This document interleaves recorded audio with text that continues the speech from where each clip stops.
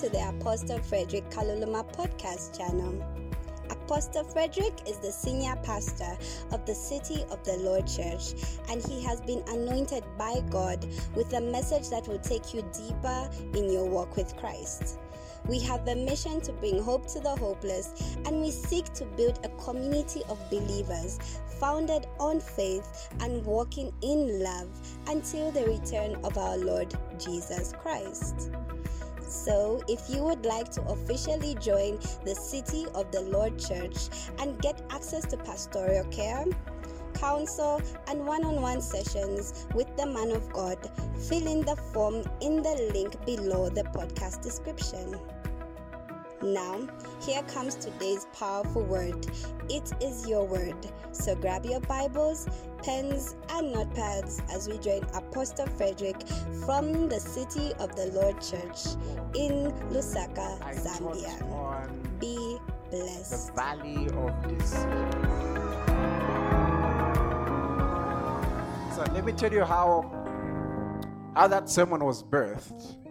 There was a day I was praying and I felt led to read the book of Joel. And as I was reading it, my spirit was really attracted to Joel 3:14, which says, multitudes, multitudes in the valley of decision. For the day of the Lord is near the valley of decision. Amazing. The day of the Lord is near the valley of decision. You know, everything will come down to decisions. And so I never took it. I heard it and okay, amazing. Then one time I'm counseling someone and it reminded me of a lot of counseling sessions. Now the thing is, I was a bit tired during the counseling session, so I was like dozing off. So to keep myself awake, I got my guitar. Don't try that at home. I was home, so I was counseling from home. So I got my guitar, and the session was full of, what should I do? This one is saying do this. This one is saying do this. So to entertain myself, I got the guitar and said, so what should I do? And when they said, and then this one told me maybe I should do this, I went, am I doing this for me? Or am I doing this for you? It was entertaining. And I went ahead and decided to exercise a little bit of creativity here and there and wrote a song called Valley of Decisions, which I think we did with Yam, right? And funniest song I've ever written, by the way. Okay, not the funniest. Funniest song you know. Let's put it like that. Fun to their others. And we shared on the Valley of Decision, and this is what we shared. We shared that decision is the action or process of deciding something. And we mentioned that what makes the Valley of Decision so complicated is that your life is a product of decisions. Some made by others, some made by you. There are some decisions other people made on your behalf that you don't like. And then there are some decisions you made that actually may or may not like. Okay, is that my cable? Or another one? Okay. Now, in essence, our rewards in heaven will be as a result of the decisions we made. God will reward you based on your decisions. Not necessarily based on what happened to you, but on how you responded to what happened to you. So in essence, our destiny and everything about us can be summed up in decisions. And we talked about some things to watch out for, and one of them was fear. And you know how, did I talk about it? I did, eh? We shared how God has not given us a spirit of fear. So if you find yourself in fear, it has come from somewhere. It hasn't come from God. Sometimes it's fear of man. Sometimes it's fear of failing. Sometimes it's fear of being unique. You know how everyone wants to be unique? There are others who are afraid to be unique. Sometimes it's fear of being like everybody else. And In my experience with people, I've come to realize that one of the biggest fears is actually fear of man. Majority of people walk around with an imaginary audience in their head. And that audience either repeats everything they've ever heard, sometimes makes up things, sometimes exaggerates things, maybe sometimes even underrates things. Like some people think the whole world likes them.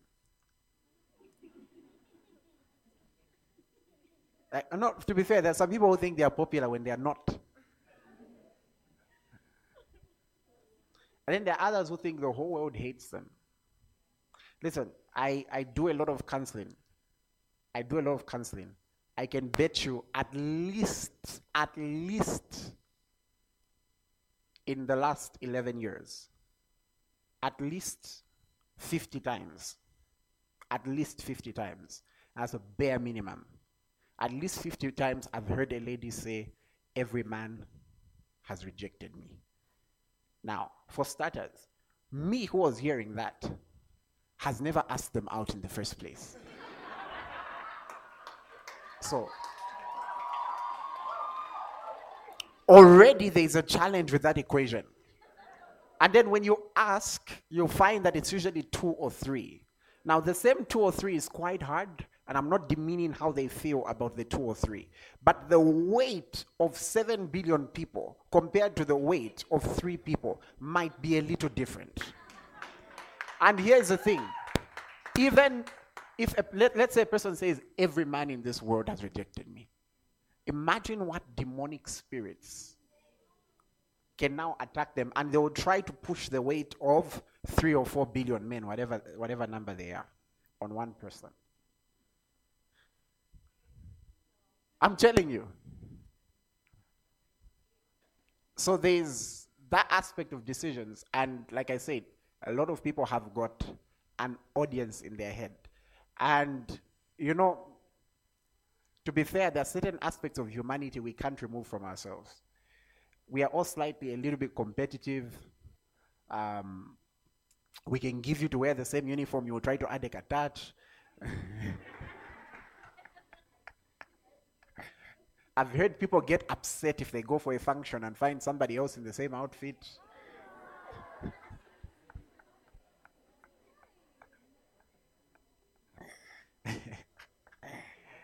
On the other hand, I had to start toning down when I go for functions. I was once asked if I was the groom.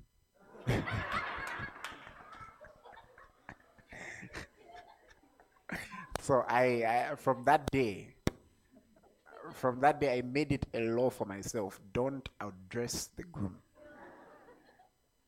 So right now, if I was going for a wedding, I would remove the chain and I would remove the clip at least. And then I don't think I would wear purple. I think now when I go out, it's either black, gray, blue. I'm serious. I learned because not all grooms are blessed in the area of decision making. Hallelujah. No. How else do you know they needed a wife? So, anyways, let's continue. No, at least I've given you free lessons, right? That just don't try your best not to address the group. Now, like I said, our life is a product of decisions. There are people I would have been very close friends with right now, but they did or they said something I didn't like, or I did or said something they didn't like, and it's just never been the same again. And that's the challenging thing about being an adult, is that your decisions actually matter, you know? They matter a bit more than when you're a kid. Because it's now you to make some of them. And of course it starts at a younger age, but as you grow older, I think decision making gets... Okay, so as you grow older, decision making gets a little more complicated, can get a little more... Some decisions can have permanent effects. They can have permanent effects. When you are making that decision to slide into the DM,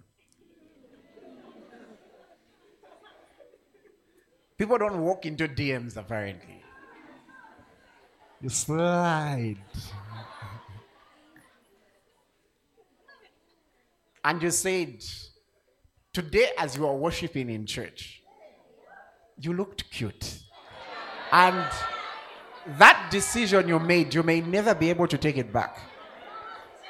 I'm serious. You may never be able to take it back. Never. And then if I ask you about it 2 months later, you shouldn't tell me, these people are just all over me. Are you serious? There are some decisions you made, some things you said, and they are causing a certain effect. And I think the other complicated part about decisions is that our decisions actually affect others. So let's look at it. I've not yet started. I'll start from a revelatory part, and then I'll just give you a few keys. As we're worshiping, there's something that I heard God speak to me. And he said, decision making is one of the biggest components of dominion. If you are to study development and look at it from the 3 objectives of development, one of them is freedom. And if you are to study freedom from a developmental perspective, freedom is not necessarily walking outside without chains. It's being in a position to make decisions for yourself. So in short, if you can't decide that today I want chicken, tomorrow I want carpenter, the next day I want mutesa, mitesa, I tried. Yeah, the next day I want mitesa, and then the next day I want finkubala, and then the next day I feel like T-bone. Then in development studies, if you can't decide that, then we'll think there is a challenge. If it has to be like finkubala not by choice, but it's the only thing, and it's like your decision is limited between fried or salted. Then in development studies, then there's a challenge. It means we need to get you to a higher place of freedom. And really, even when it comes to the ministry of deliverance, that's what we're trying to get Christians to, a place where they are free to make choices. So, in essence, decision making is a sign of dominion, and I can show you from the scriptures. In Genesis 1 verse 1, and I want you to see it from the King James Version, the Bible says, in the beginning, God created the heavens and the... Why were you saying in the beginning? In the beginning in your head. I heard it. In your head you were saying that. So we should stop quoting that verse now. Okay, so Poyamba. Okay. Guys, it's in the beginning, God created the heaven and the earth. Now, if you read Genesis 1 verse 1 and Genesis 1 verse 2, especially from the Hebrew, look at verse 2. It says the earth was formless and void. Now, if you read it from the Hebrew context, the word there, and you can actually go and look at it if you want. The word for was is like the tense is describing became. The tense is describing became. That's why if you're using an NIV Bible, for those who use physical ones, there's probably a footnote on the word was. And if you go to the bottom, it probably says, or possibly became. Now, there's a school of theology, and I'm part of that school, that believes that there was a pre-Adamic age. And I believe that there are so many pictures of it all throughout the scriptures. And the Bible is very interesting because Genesis is a very good summary, but there are some things that you discover happened which you can only find in Revelations. And there was war in heaven. The dragon and the angels fought against. When did that happen? Because Jesus already said, I saw Satan fall like lightning from heaven. Ezekiel 28, Isaiah 14, when did that happen? Have you ever read them? Where it talks about how Lucifer was son of the morning star. How he had all these things about him. And he was a boast. And then he fell. there is a very strong thought, and I'm one of them, that something happened in between Genesis 1 verse 1 and Genesis 1 verse 2. And the solution was man. I'll show you. Go to verse 28. Perhaps the more contemporary versions have lessened a bit of what God said.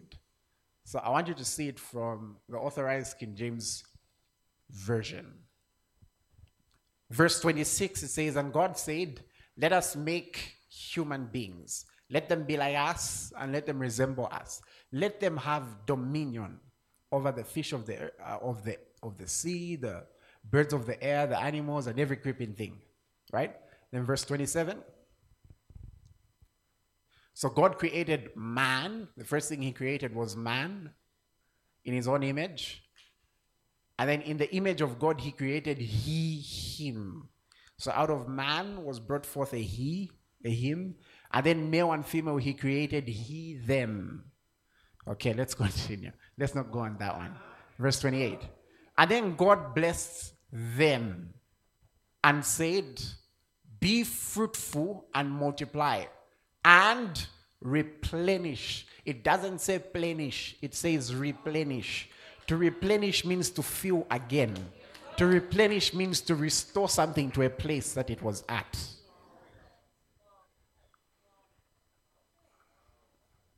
But that's a story for another day. That's where now when the evolutionists come to argue with us about what happened before man, we've actually found a few answers from the Bible. Maybe one of these days we'll share. I'm telling you, if you do certain studies, it will answer all your questions. What about the dinosaurs? Were they there? What about this? What about this? What about that? But there was a plenished earth. Now, interestingly, the manifestation of this dominion, the first manifestation of this dominion was decision making. Genesis 1 seems to give us a summary, and Genesis 2 seems to give us a bit of an expanded version.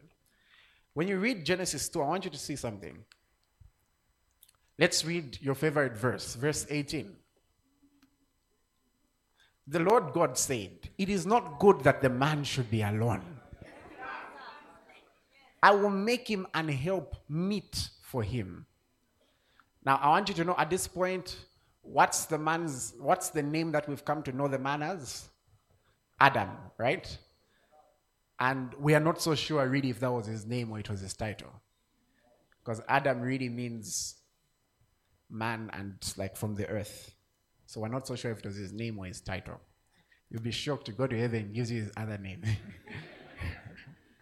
Okay? That's why the Bible can say the first Adam, the second Adam. And in case you didn't know, even for the lady, her initial name was not Eve. Let's look. Next verse. Out of the ground, the Lord God formed every beast of the field and every fowl of the air, and brought them unto Adam to see what he would call them. And whatsoever Adam called every living creature, that was the name thereof. Dominion. The first aspect of dominion is God told Adam, make decisions. Men are the ones who decided this is a lion. We're the ones who decided this is an elephant. We're the ones, I don't know how we came up with the name ostrich, but we're the ones who decided this is hippopotamus. Let's go on. And Adam gave names to all cattle, the fowl of the air, every beast of the field. But for Adam, there was not found an help meet for him. I just wanted to show you that her name was, next verse. And the Lord caused a deep sleep to fall upon Adam, and he slept and took one of his ribs and closed up the flesh instead thereof. And the rib which the Lord had taken from the man made he a woman and brought her unto the man. Continue. Adam said, this is now bone of my bones, flesh of my flesh. She shall be called woman, because she was taken out of man. And then in Genesis 3, after the fall, you notice he called her Eve. But let's continue with the scriptures. Now, in Genesis 1, I want to go more on decisions. you'll notice that after God made man, he rested. He rested. Now, resting in that sense does not mean he was sleepy. Because he doesn't sleep or slumber. But from the time he created man, there was no need for him to create anymore. Notice, he says, let them be like us, let them resemble us. Now, okay, fine, I've given them all the elements and they're like, watch what they will do with the world. That's dominion. Man could now create this, create that, create this, create that. My point here is not really dominion. My point here is that decision making is a sign of dominion. It's a component of dominion. Actually, a sign is even a low word. It's a fruit of dominion. When my daughter was born, the next day, I'm in the nurse's office and they asked me, what's her name? I asked when it clicked, like, wait, it's me, eh? And so I'm telling you, no one else, even if anyone else came and said, no, she looks like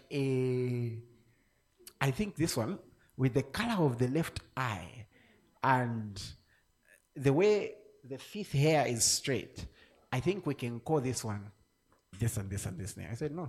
It's what I'm trying to say is that a manifestation of my dominion in that sense is the fact that whatever I call her is what the government will recognize her as. Okay? But now, we are not talking about... Let me not go into Dominion Conference sermon. Because the trouble is that if I go into Dominion Conference sermon right now, you all start doing somersaults. The charge, as in... Have you ever received a boost? The charge that Dominion Conference will give you. The point here is, if you're going to dominate in life, you're going to make decisions. Now, a few things about decisions which we're looking at today. Now, people handle decisions very differently. There are some people who, when it's time to make a decision, they gather others to help them make that decision. There are some people who their go-to place is other people. So sometimes that's why you find people who have like a clique or the fam, the homeboys. What do they call it? The blood. The what? What names do you guys call yourselves? Council of the Elders. Okay. Probably right. So there are people who feel that decisions have to be made in that way. Like, let's call a family meeting and decide. Or let's call... haven't you noticed that? Everyone has got their way in which they handle this. Or maybe Apostle Fred will say, board meeting, emergency board meeting. We need to make a decision on ABCD. Because the reason why people do that is sometimes you just want to feel a bit of backup here and there. And to be fair, we all do that. The key is not to not do it. The key is to have the wisdom to know when. Why am I saying we all do that? I've got friends that I call when I have to make certain decisions. Sometimes you're hoping they can talk you out of it. Have you ever called someone because you really want them to talk you out of it? And then they agree with you. And you're like, so you're agreeing? Yeah, go ahead. Now, one advantage of having like a group of people is there's safety.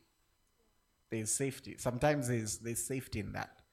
The disadvantage is that if you're not careful, even decisions you're supposed to make alone, you can get an opinion from someone who genuinely loves you but doesn't fully understand. Are you aware, ladies and gentlemen, that Joseph's brothers mocked him? But do you know that his father Jacob, of whom he was Jacob's favorite, also asked, like, so are you saying your mother, me, will all bow down to you? So meaning it's not always that if people love you, they will fully understand you. Joseph was Jacob's favorite, but Jacob never understood that aspect of it. So it helps, it's good, but you have to learn when to manage it. And when it gets worse, where it gets worse is where you need the whole public to decide for you. I remember when I was going through memories on Facebook, and I found a post I did in 2013. And I posted, how was the WEM conference? What did you like? What didn't you like? And I remember the inboxes I got. You could have done this like this. You should have done this like this. No, you're too young to be the one doing it. Why don't you invite 3 guest speakers? Why don't you do this? Why don't you do that? I'm telling you, I got some feedback was okay, but there's some feedback that I got which was based on people's experiences and the fact that they hadn't seen something like that before. And I realized at that point that I really just wanted to be like, Zambia's pastor. Like, you know what I mean? I wasn't planning to pastor a church, by the way. So I just thought I'd be like, Zambia's pastor. Like, everyone just loves me, and I'm just invited to like every church to just bless the congregation. And everyone gets excited. Oh, it's Frederick this weekend. And I'll just be Zambia's pastor. Hey. Huh? The rude awakening I got. So if you... And like the public opinion is a big thing. If it wasn't, then advertising wouldn't be there. It's a really big thing. And it has an effect even on you. It has an effect on all of us. So it's not really about thinking it can't have an effect. It's about managing the extent to which it can. Why do I say so? I remember one time I was going home and my wife asked me to get some groceries. And when it came to getting a detergent, it wasn't necessarily my area of expertise. So what did I do? I got the one that looked familiar. How did it start looking familiar to me? I probably saw it when I was young. I would watch all the adverts. So it's the one that looked familiar. You decide to go for something that looks a bit familiar. Why did I first buy Fruticana? I liked the song. It would always come in between Zuba.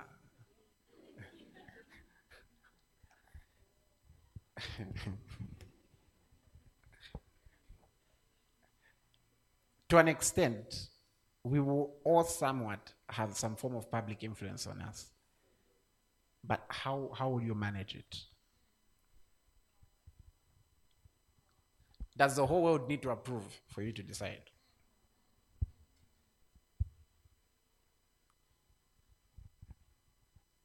There's a show on Disney Channel called Would You Rather, right? Stop pretending, I know you watch.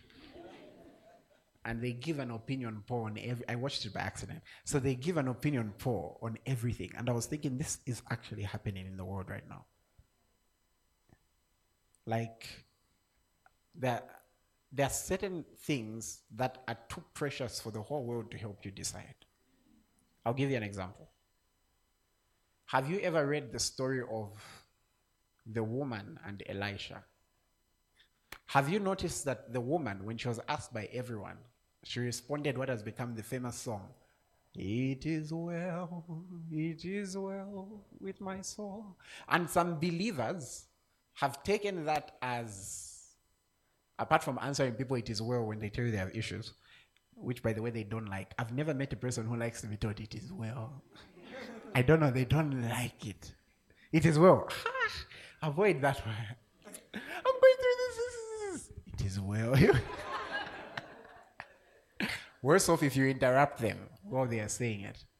Now listen, there are some believers who've taken it as it means that whenever anything is going on, I should just say it is well, and they'll quote scriptures on the power of confession. That's okay, but I think we've not fully finished the scripture. When you finish it, what she told Elisha was not it is well. When she reached Elisha, she made a sin. Now, I'm not saying could make a sin, but I'm saying she knew who she could pour out her heart to and who deserved an it is well. Because some people, when they ask, they don't really care. They're just curious. You know, this world needs entertainment. So don't just try to ensure your life is not somebody's entertainment. That point may have sounded funny, but are you aware that there are people who ask you questions to entertain themselves? When there is nothing on Zambian kitchen parties, they look for something that can just like a story that can entertain them. So some people deserve an eat as well. Which brings me to point number 2 of how people handle things. There are some people who handle things as, I can do it by myself. Like, I know what I'm doing. And usually the I can do it by myself mentality is accompanied by isolation. I don't know if you get my point. Like as in you are hiding these secret powers and they keep telling you, conceal, don't feel, don't let them know. And then suddenly you discover that they know. So you just like let it go and just go build your own castle of ice. How you're not freezing, I don't know. But then at the end you realize that the code never bothered you anyway. So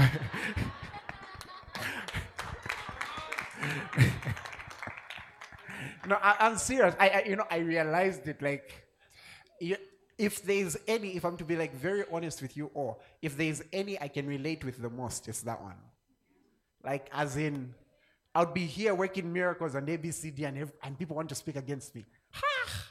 I'll be like, you know what, I'll just do my thing. I'll go post 1 million miracles, post this. After all, the anointing never bothered me anyway. It doesn't satisfy. But here's the thing.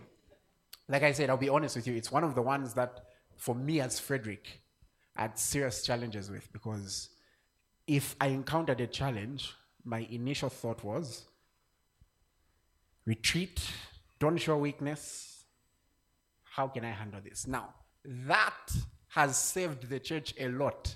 Because if I used to show my face over everything that went wrong, there are some people who you would have especially when you're a leader, you can't, no matter how much people tell you saying, no, in life, just show yourself anyhow. The fact of the matter is, there are moments that need at least one person to be strong.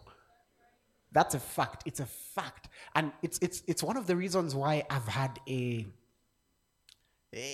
I go there? It's one of the reasons why I've had a challenge with,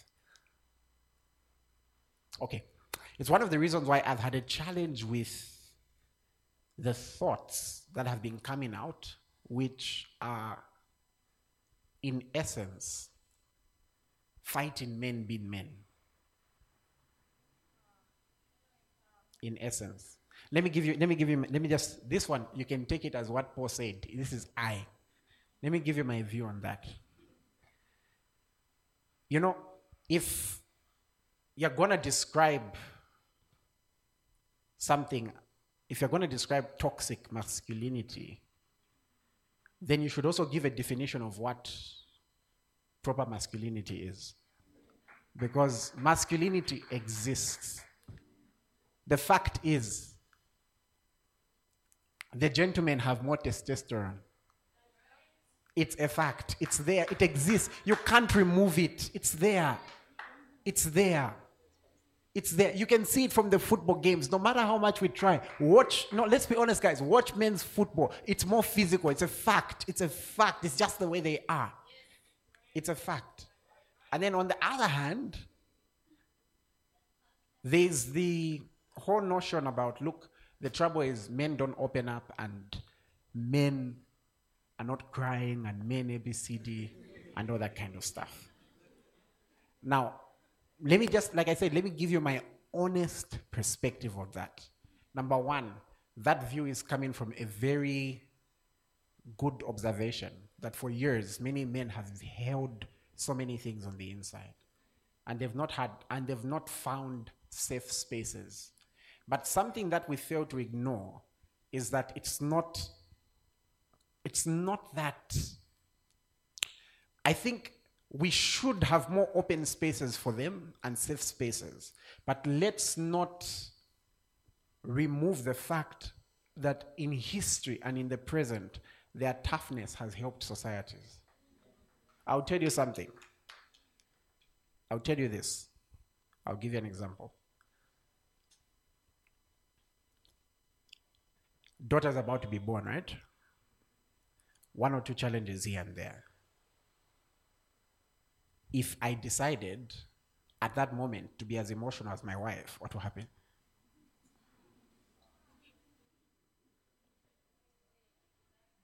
No, seriously, in that moment, somebody had to be the strong one.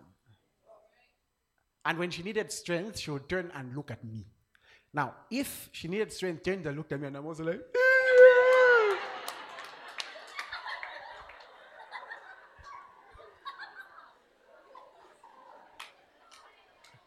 so what's my point there? My point is, let's not make men feel bad for the fact that sometimes they've had to stand when no one is standing. Listen, sometimes they've had to do that. But instead, let's create spaces for them to breathe. That's what I think. Because I can tell you something.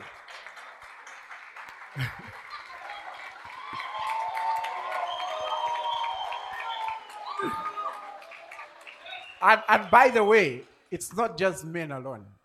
Everyone. I can tell you something. There are times I've sat down with my mom and I've asked questions about when we were younger.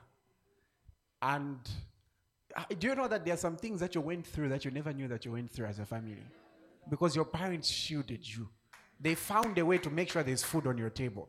They found a way to make sure you're shielded from certain comments. Certain places you wanted to go for a holiday, they found a way of you not going there because they knew there was something you were going to hear which was going to affect A, B, C, D. So I think a shield should then be repaired and helped. But in essence, when God made man, he made defenders. And that's why all throughout history, majority of the people who are protecting, majority, I'm not saying all, physically were usually the men. So rather than remove their place and leaving men having no identity because they don't know whether to be female or male, the best is to give them safe places because we've discovered they also have emotions. So now, there is the I can do it alone mentality, and to be fair, I've seen it a lot with men. That I can do it alone. I've seen more cliques and groups with ladies. Men, you'd be amazed. They're in a clique. The other guy doesn't know that this other guy, this is happening. Who also doesn't know that this other guy, this is happening. When they meet, it's just, laka. Wait, we're not tamba. And that's why many people are turning to vices like drinking and the like, because that's the only time they can open up. So, unatamba bola ejo. But yet, that, and you know, like, especially in these circles, we may have to be a bit more deliberate about it. I'm saying this because, honestly speaking, sometimes it's very difficult to text, bro, how are you holding up? How are you feeling?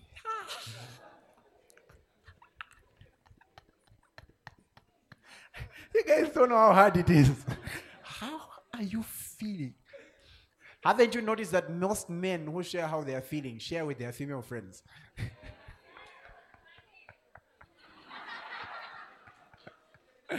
Praise God. No. Turn to a man and ask, how are you?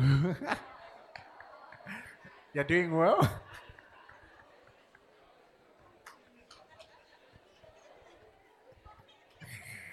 Anyways, like I said, there are different kinds of people. There are other people who, when you ask, how are you? It will be difficult. There are others, before you even ask, when you're on how are, my life.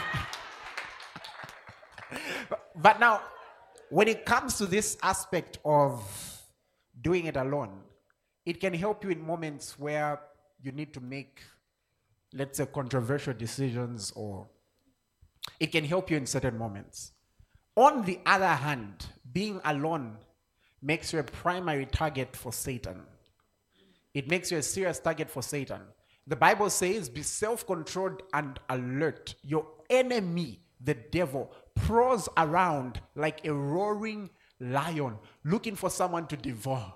If you study the way lions hunt, they always look for the weakest and then they isolate them. They don't like attacking when they are together. So if you just take a look at that Joe Wild, you'll notice when the lions do their first attack, it's to scatter everyone. And then the one who was crushed in the stampede, or the weak one, or the young one, they will surround, and that's the one they go for. They never go for the strongest. They never go for the strongest. And that's why an army doesn't project individual skills. And even the strongest people in the army need backup. That's why Jesus sent them 2 by 2. So you may be a person who's reserved, but at least, anyways, it's one of the points, at least have 1 or 2 people who you can talk to honestly. Don't do the I can stand alone thing. Check all the people in the Bible who were alone. Notice something about them. Majority wanted to abort the assignment eventually. Elijah said, God, I want to die. What was happening there? And when God spoke to him, he said, I've remained alone. And God said, there are actually 7,000 others.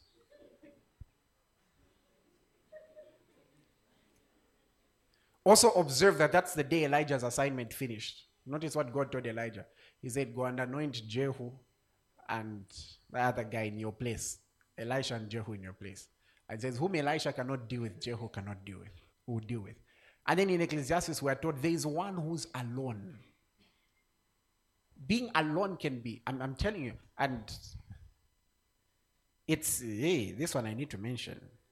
Can we go to the book of Ecclesiastes? The last time I preached Valley of Decisions, someone made a comment which made me laugh. They said, Pastor, it's like you cut me open and stitched me again. So Ecclesiastes 4 verse 8. I want you to see this. And I really hope you're getting some of the thoughts I'm communicating. Being alone, like I said, it's got its moments where it can help you. There are some decisions you may have to make in isolation.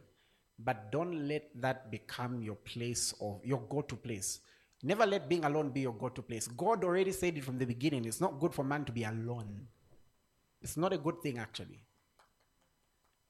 And that's also usually where exaggerations come in. I'll give you an example of an exaggeration. Nobody understands. Let me tell you why I say so. The moment you say nobody understands, you're setting your defenses high. That if anyone even dares try to understand you, you've already passed a judgment on their level of understanding.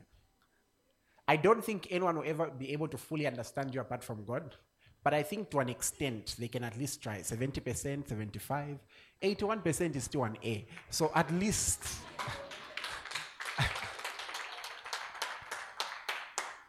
It says there is one alone, without companion. He hath neither son nor brother, yet there is no end to his labors, nor is his eye satisfied with riches. But he never asks, for whom do I toil and deprive myself of good? This also is vanity, a grave misfortune. Being alone is vanity, because at the end of the day, we all like to live for others. Let me give you an example. Have you ever just had like that nice meal, and then you're thinking, I need to bring that one here as well so that we have it together? Be careful with that aspect. I know, like I say, because for me, it's one of the ones which I can say I've constantly had to fight. It's really that I'm one of those characters who can like take myself out alone. Like, I don't know if there's anyone like that. Like, I remember a few years ago, I wanted to rest, so I went to Chaminuka, and I was spending the night there. And I went alone. And then I met some people who, you know me, I'm a bit known. Just a little bit. They're like, you're Pastor Frederick. I know you. I see you on Django statuses. And they were like a group of them. And they're like, no, you can come with us. I'm like, no. Yeah, so I went with them on the game drive. And they're like, then I made sure at dinner, I waited for them to be seated. Then I found a seat alone. I really just wanted my own company. Like, I know there are different kinds of people in this world, right? There are others who always need a group. Like, you can't eat alone. And then there are others who, the food tastes better. So, what I'm saying is, you don't necessarily have to become the most outgoing person, but identify the fact that you can't always be alone. It says there's one alone without companion. Look at the next verse. It says, two are better than one because they have a good reward for their labor. At least have one friend. At least one. And then if you go on, let's continue. If they fall, one will lift up his companion. But woe to him who is alone when he falls, for he has no one to help him up. Do you see that? If they fall, at least one will lift the other one up. One of the things that really made it easy for me when the church started is that it's around the same period of time that Pastor Daniel also started. So if that day attendance is low, we just call each other and laugh. Today, this was the number. Yeah, even you. Somehow it felt better. Okay, let's agree in prayer. I don't know if you're getting my point. I remember I wasn't happy with the numbers that were getting saved 2 months ago. I wasn't happy. And so we met to pray. And specifically, that was one of the prayer points. And for some reason, that Sunday, we both had the same number of people getting saved. So it really helps, right? Let's continue. Again, if two lie together, they will keep warm. How can one be warm alone? Next verse. Though one may be overpowered by another, two can withstand him. And the threefold cord is not easily broken. So here is my suggestion. At least have two. At least two. Because the threefold cord is not easily broken. And here we're not counting God. He's with us. God is the fourth man. Even in the scriptures in Daniel, he appeared as the fourth man. So here we're not counting him because he was already with Adam when he said it's not good for man to be alone. So at least have two. Is that okay? So no matter how you reserved you are, at least have two. It's very, very helpful. I remember Catherine Kuhlman made a quote. And if you've studied on Catherine Kuhlman, one of the people who was really anointed, but if you study her in her death, she sounded depressed when she was dying. And Oral Roberts went to was it Oral who went to lay hands on her? And she said, no, I don't want. And there's a quote she used to make, and she would say, where you're surrounded by thousands, but you feel like you're the only one in the world.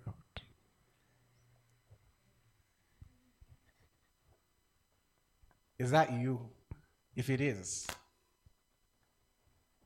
open your eyes. God usually puts what you need around you. And the challenge with emotional issues, and I want to tell you, and I want you to hear me and hear me well. This one, you can quote me on this. The biggest challenge with it, especially things like that graduate to the place of depression, is you must understand that if you're experiencing depression, there is one school of thought that is, it's okay to not be okay, and ABCD, right? Now, the Frederick School of Thought is that you must recognize it as an enemy. That's my school of thought. The same way, if there's malaria or something, you recognize it's an enemy. That's why you're trying to cure it. By that, I mean, don't settle for it. I'm not saying panic, but don't settle for it. And then you must also understand how that enemy works. Haven't you noticed that we read on everything? Like, let's say if somebody has something fluish, they will read that, oh, don't eat this, don't do this, do this. And one thing I noticed from my study of it, and it wasn't an academic study, it's a study through several encounters I've had in ministering, is that how depression works is that the first thing it will do is that it will mark its territory, and then it will try to defend its territory from everyone else. And the first people it will attack is those who want to help you. I'll say it and I'll say it again. Usually, when somebody says, nobody loves me, nobody understands me, nobody ABCD, they're not really thinking of Bill Gates and Steve Jobs. Usually, the people they are thinking of are the closest people to them. And here's what I'll say. As much as we always promote the check on your friend's school of thought, on the other hand, if you get offended, the Bible says a brother offended is like a strong tower. What happens is that you can end up building this fortified city that makes it difficult for you to be checked on. What am I trying to say? Don't let emotional issues isolate you from those who should help you. They may not fully understand, but appreciate the fact that they are willing to be there. Amen. Somebody say, I am loved. Shout it, I'm loved.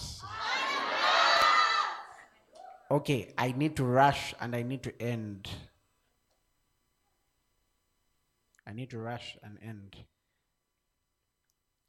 There is a school of thought that says, Jesus, take the wheel. That's the Christian way of saying, que sera, sera. In the world, it's what? Que sera, sera? Whatever will be, right? There's a holy way of saying it. Jesus, just take the wheel. He's not going to do that. No, let me put it like this. That's a very incomplete revelation. I don't know. You want him to take it where? And take it. He doesn't drive the car for you. The Holy Spirit is not there to drive for you. Otherwise, he will be the one judged on your behalf. The Holy Spirit is there to be your GPS. So, when it comes to decision making, that childish, and I'm not mincing my words here, that childish thing of, if it's supposed to be like this, if this relationship is supposed to work out, it will work. If this person is not supposed to be the one for me, you've already said yes. Afterwards, if this person is not supposed to be the one for me, then it just won't work. And you find in the same relationship is even dirty. No, what am I trying to say? And it's just like, Jesus, take the wheel. That's not how it works. Even the earth that God gave Adam, God told Adam, now take the wheel. That's why God could judge Adam. And when he said, it's the woman you gave me, are you serious? Adam, are you serious? He also gave you the animals. You chose the woman. I don't know if you're getting my point. So, listen. I'm speaking from experience. I've tried it before. I remember one time we were having a conference at DK for women. And then I kept having dreams of a bigger venue.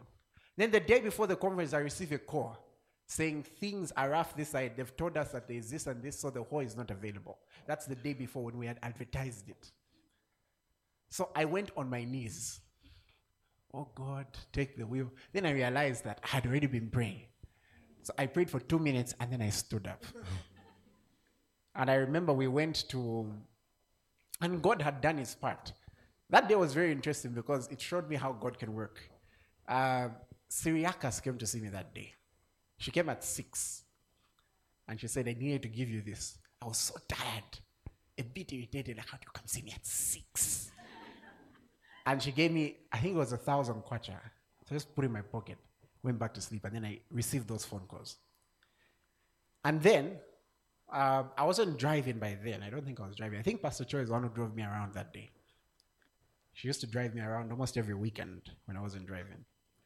And we go to DK, and I see the room they've offered us. I'm like, no, we can't bring God here. And so we go about and start looking for the venue. God had already given the vision. God had already done ABCD, but it was now up to us to make decisions. He wasn't going to step down from heaven and announce on Facebook, hi guys, it's now like this. No. We had to make decisions. We had to take charge. That's how we looked for it. That's how we found Nyumbayanga. And then they said, okay, leave a deposit. Then I touched my pocket, and there was that. Oh, that money I was given. So he gives me the fuel, but then there was that money that Srihakas had given me in the morning. So, here's a deposit. And then we had to manage the situation on Facebook. We didn't come tell you, oh, guys, it was rough. No, we just announced we needed a bigger venue. So this is... Because not everyone deserved to know everything that was happening. If you wanted to know, that's how we moved to Nimbanga in that period. So the issue of praying that circumstances just sort themselves out, and then those circumstances, you give them a name called the will of God. That part must come to an end. Ladies and gentlemen, and it's in every area, even in areas of friendship, the mindset of, if you love something, let it go. If it was really yours, it will come back. Don't let some things go. Some friendships, fight for them. Listen, if a person is worth it, there are times you have to show them that you think they are worth it. They may not always come back. I'm very serious. There are some things in life you have to put your foot down and say, okay, you know what? I'll humble myself here. This is worth fighting for.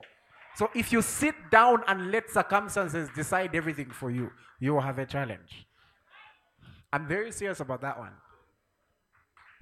Praise God.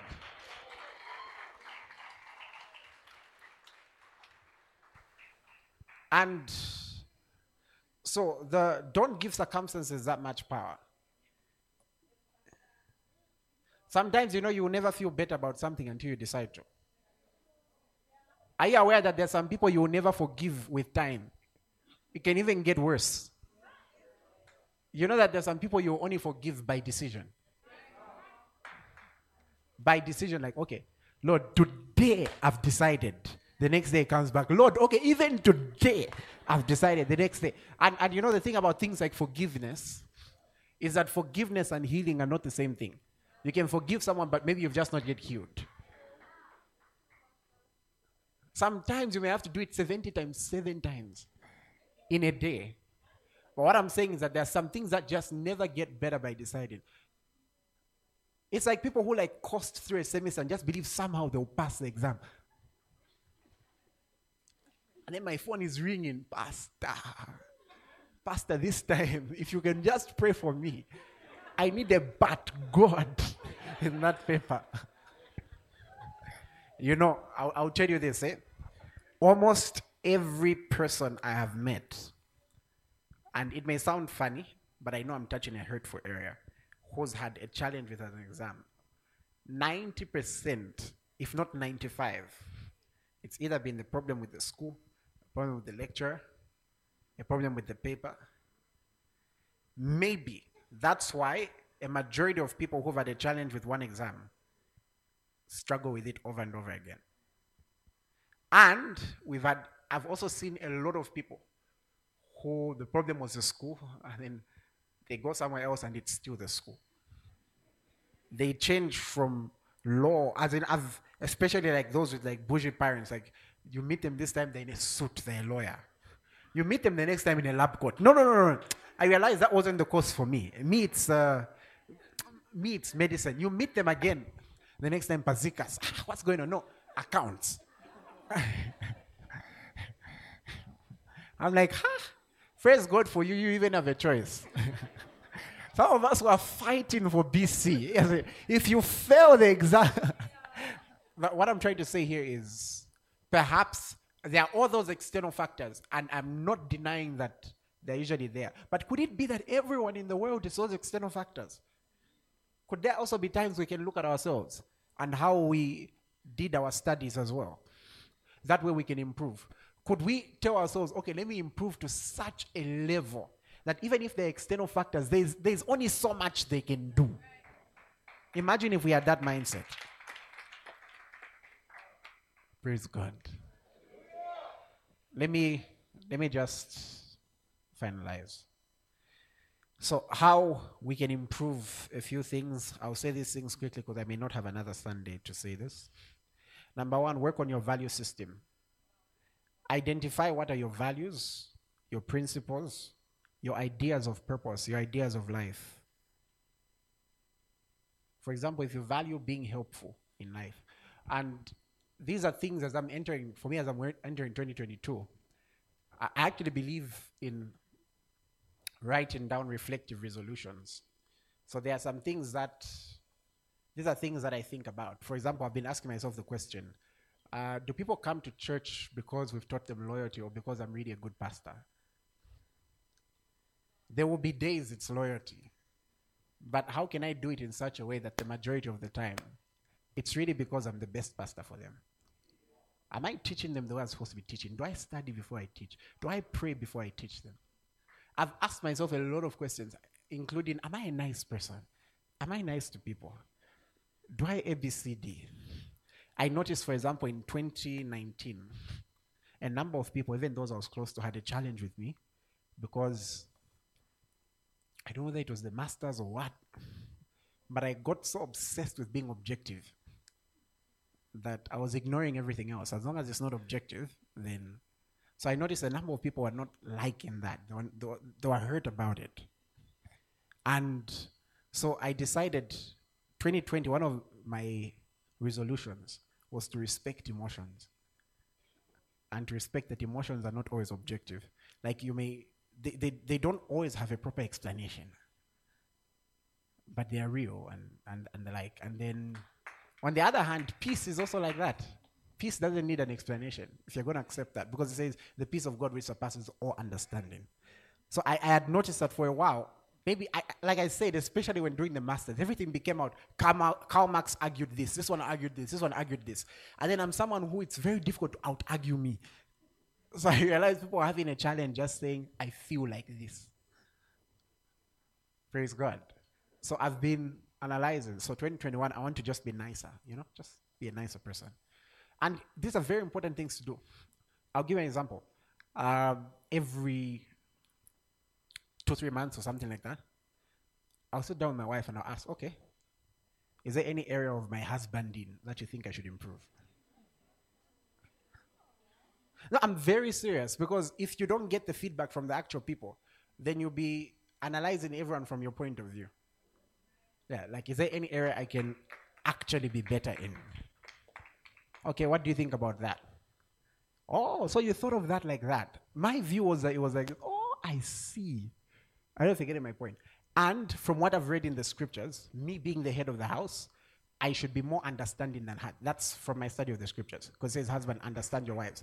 Reason being, if push comes to shove, at the end of the day, I can always pull the card of, I'm the head of the house, so do this. So because I know I have that much divine authority, why not then be the most understanding? Isn't that the Jesus way? It says, rulers of the Gentiles lord it over them. But that is not so with you. So that's just something we can do.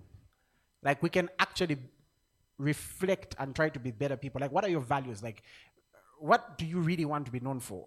Like, if there's something somebody is going to call you for, what is it going to be? What should somebody expect if they give you a call today? For me, I can tell you what someone should expect if they called me. You should expect frankness. You should expect somebody who won't pretend, I don't know how to. I've tried. I don't know how to. But really, somebody should expect care. That's really what I'm going for. I'm hoping for that. And I'm trying. Okay? And the thing is, you may not always get it right, but at least you can improve.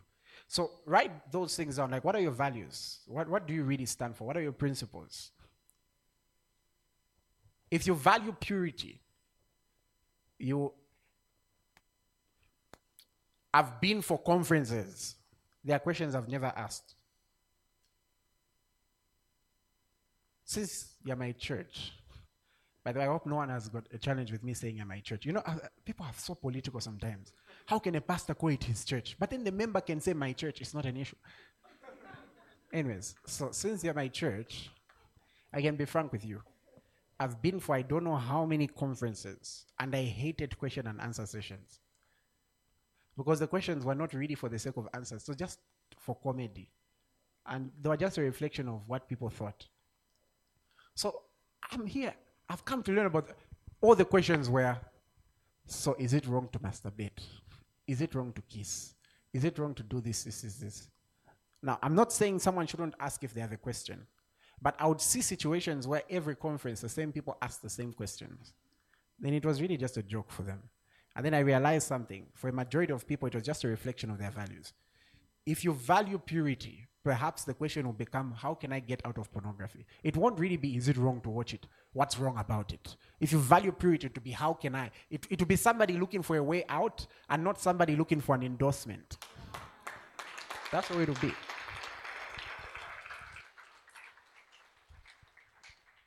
Yeah. Okay, that today I'm kneeling. Did I say that out loud? I usually say it in my heart. But write down your values. And then I'm almost done. Ish, I sound like such a pastor today. I said I'm almost done twice. Look out for auto-suggestions that will show you whether you need to renew your mind. Get your phone. Type the words I am. Type I am. Like in your chat. Just type I am. I am. Okay, what's the suggested word? Sorry? Amen? Grateful? Are you guys seeing that there's a suggested word afterwards, right? So amen. What else? Glad? Will? Amazing? Faith? Fine? Now, that word hasn't come up with itself. It's an algorithm that has come out of what you usually type. Cancel that. Type in my. Type in my. In my. What are majority of you getting? Now, do you know that it works the same way? So my question is this. When a situation appears, what's the first thought that comes to your mind? Let me give you an example. I say something you're not happy with. Is your first thought, I need to leave this church? If that's your first thought, there's a chance it will be your first thought if you leave. Now, here's what I mean. I had a situation where, like, a group of, 5-6 people came to me and said they had left somewhere else because of ABCD, and they had joined us. I was very happy. Then one of them, we had a difference. We disagreed on something. I had a different view. They all left. Chances are high, and now that's 6 people. Chances are high that if where they go together, one of them there's a difference, they'll all leave. It means it's their auto-suggest. Is your auto-suggest, can we fix this? Is your auto-suggest, can this be sorted? I've just given an example close to home. Now, I'm not in any way suggesting that we've not given people reasons to leave before. Perhaps sometimes we've mishandled people. But what I'm trying to say is, if that's the first thought on your mind, could it be that if you have to check your life, it also applies to other areas? Do you have a flight mentality? Do you have a mentality where, is it flight or is it, you know what? Let's face it. Let's face the music. Can you actually pick up the phone and call your friend and say, okay, I've not liked the way you've been talking.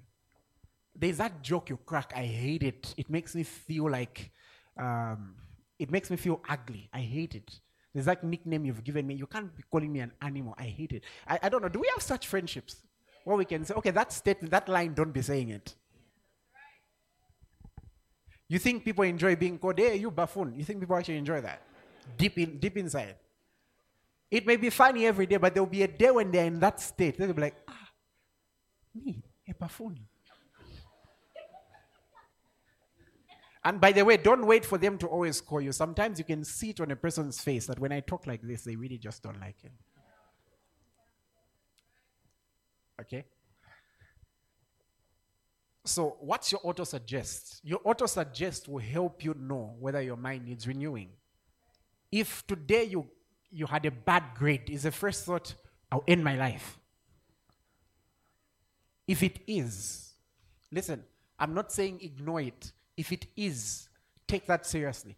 It means there's an auto-suggest in your mind that suggests that if something looks bleak, your life must end. Then, when you take it seriously, we'll then sit down and discuss, and we'll analyze, and we'll say, hey, to what extent do you value your life? To what extent do you value the impact you have on on the world? To what extent do you think the world needs you? Most likely you'll find that extent might be low. To what extent do you value this? And if it's like that, why do you think like that? We start asking the whys, it can get complicated, it can get rough, it may take time, but at least we'll be improving you. And we'll raise a fighter in you, such that if that thought ever comes again, you've got a reason to fight. So sometimes it's not that maybe we might delete the thought forever, but we might at least raise a fighter. Someone who will fight it. What's your auto-suggest? Is your auto-suggest, let me just go drink? I can give you a personal example. I noticed that my auto-suggest to feeling broke was spending. If I felt like, this is how little my money is, I'll just go to the shop. Visite chabe. Visite them.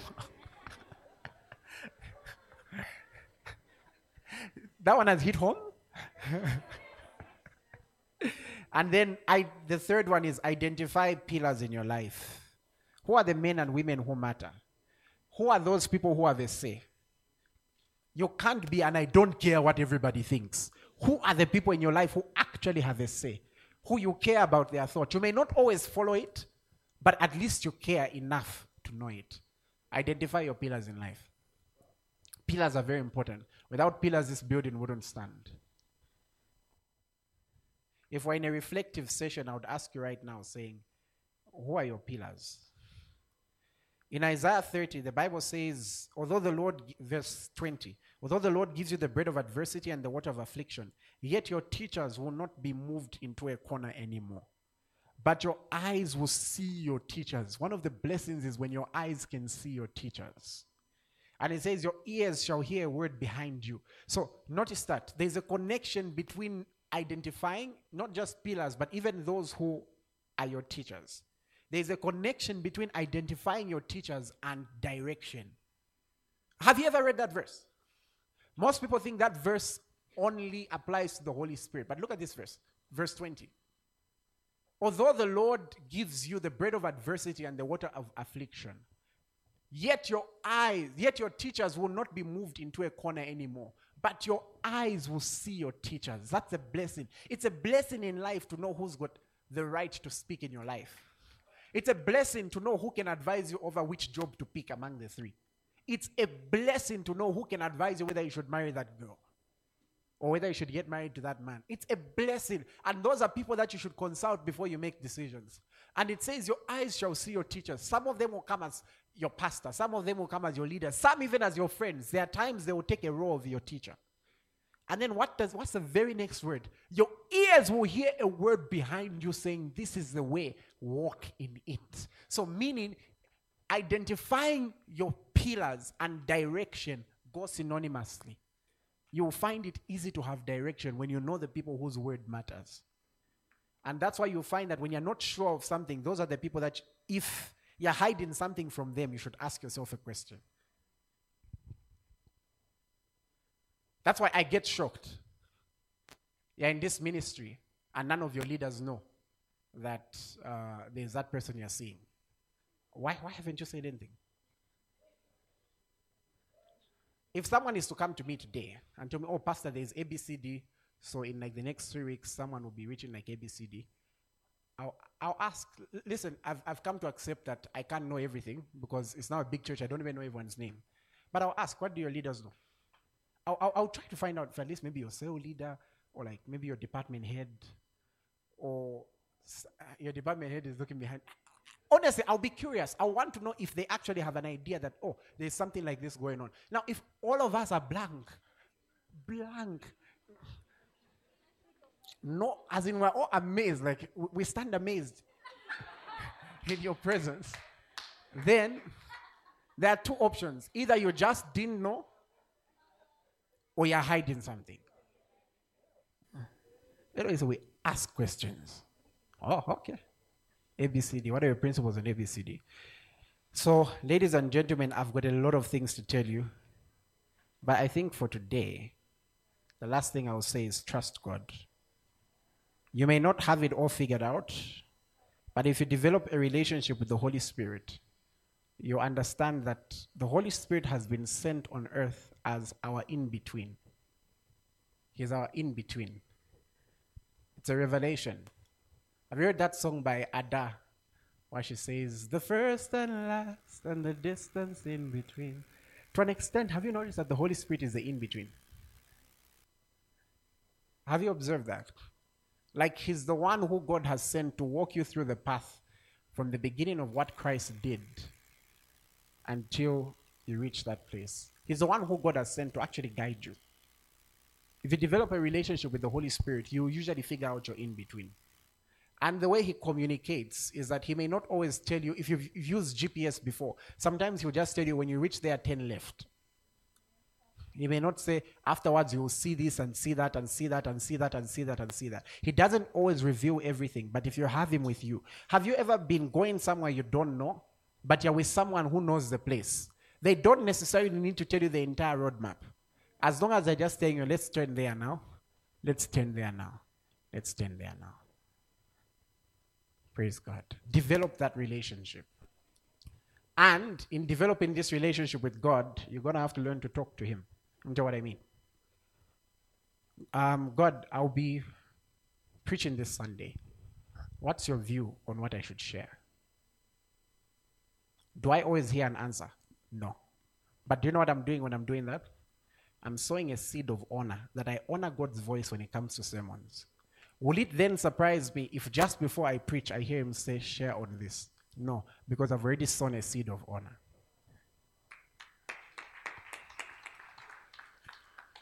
So God, what's your view on this decision? Like, you know, you can actually sit and just talk. Like, okay, hi God, you're my God. You already said I'll be your God, Shanshan. So I'm just removing the KJV aside from, I'm not going to do the thou, thy, this, there. Like, God, can you imagine? Today I was laughed at. It felt so bad. ABCD. Thank you for listening. I talk to God about anything, whether it looks childish, I talk to him about anything. David said, search my heart, know me, know even my anxieties. That's what David said. Now, when he says know my anxieties, it's not like head knowledge. It means there's some form of interaction, like some form of koinonia where God can even remind you, hey, remember last time we spoke about that jealousy issue? Come on, don't be jealous. It's because like, you've reached such a place of relationship where he can touch any area. I can tell, I'm telling you, the Spirit of God doesn't leave me alone when I'm tempted to feel jealous. He doesn't leave me alone. That one. So have that relationship. And he wants it with everyone. If you want more information on that one, buy the book. By the way, it's not like any other book launch. Due to the nature of the conference, I'll not be able to sign books on the material day. But for those who pre-order and those who pay in advance, the team will have me sign before the conference. So now, is there anyone here who's not born again? Here's how you know, the simplest way, is that if the Lord Jesus came today, you'll have to negotiate your way in. You're not so sure if you'll come in. And really, in essence, being born again is a decision. You make a decision, say, okay, I'm going to abandon anything else and I'll walk in the Lord Jesus' way of life. And backsliding as well is a decision to decide, okay, I'm done with the Lord Jesus, his principles, his rules, I don't like them so much, so I'll follow my own. But is there anyone here who's saying, Pastor, I want to be born again. I want to follow Jesus. I want to follow how he wants me to live life. I want to submit my life to him. If that is you, and perhaps you may even be in a situation where you were on this path but you walked away, I want you to be very honest with yourself.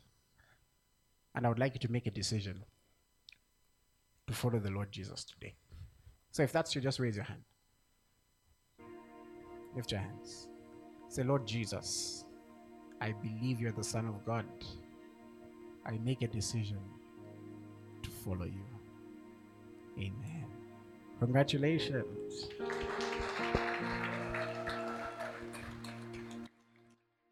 Now, let me pray for you. Perhaps just make a confession with me first.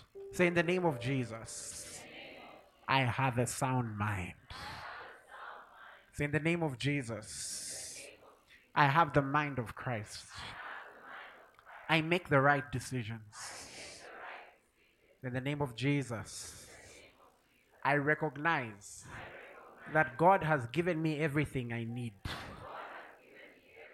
in terms of wisdom, in terms of people, to navigate life. So in the name of Jesus, may my eyes see my teachers. And say, in the name of Jesus, may I also see those whom I should be a pillar to. Say, in Jesus' name, may I be an answered prayer in somebody's life. And Father, I pray for your people. Lord, there are multitudes upon multitudes in the valley of decisions. I pray, oh God, help them. Help them. Help them. I pray, oh Lord, for those who've made some bad decisions, that have mercy on them. Have mercy on them. Where the decisions have cost them, have mercy on them. Have mercy on all of us for any decisions we've made that have made us not partake of the blessing, or where we've made decisions that have harmed other people. Have mercy on us. And Lord, I pray in Jesus' name for those who are suffering in their minds and in their hearts as a result of decisions other people have made over them. I pray, give them grace to forgive and give them grace to heal. Lord, give grace for people to identify areas that need to be worked on. Help us in the name of Jesus. We are not ashamed to say we need your help. And we are so glad because you are our ever-present help in times of need. Now I bless you all. You finish strong and you start the new year well. In Jesus' name. Now may the grace of our Lord Jesus Christ, the extravagant love of God, and the intimate friendship of the Holy Spirit be with us all. Surely, goodness and mercy shall follow us all the days of our lives, and we will dwell in the house of the Lord.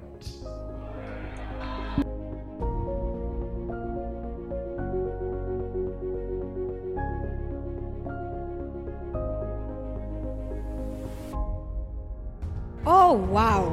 What a service. I have been so blessed, and I know you have been too. May the grace of our Lord Jesus Christ, the love of God, and the communion of the Holy Spirit be with you. You can reach the City of the Lord Church on 077930882. If you are unable to call, you can email us on thecityoftheLordZambia@gmail.com or reach us on Facebook at the City of the Lord Church. Stay blessed.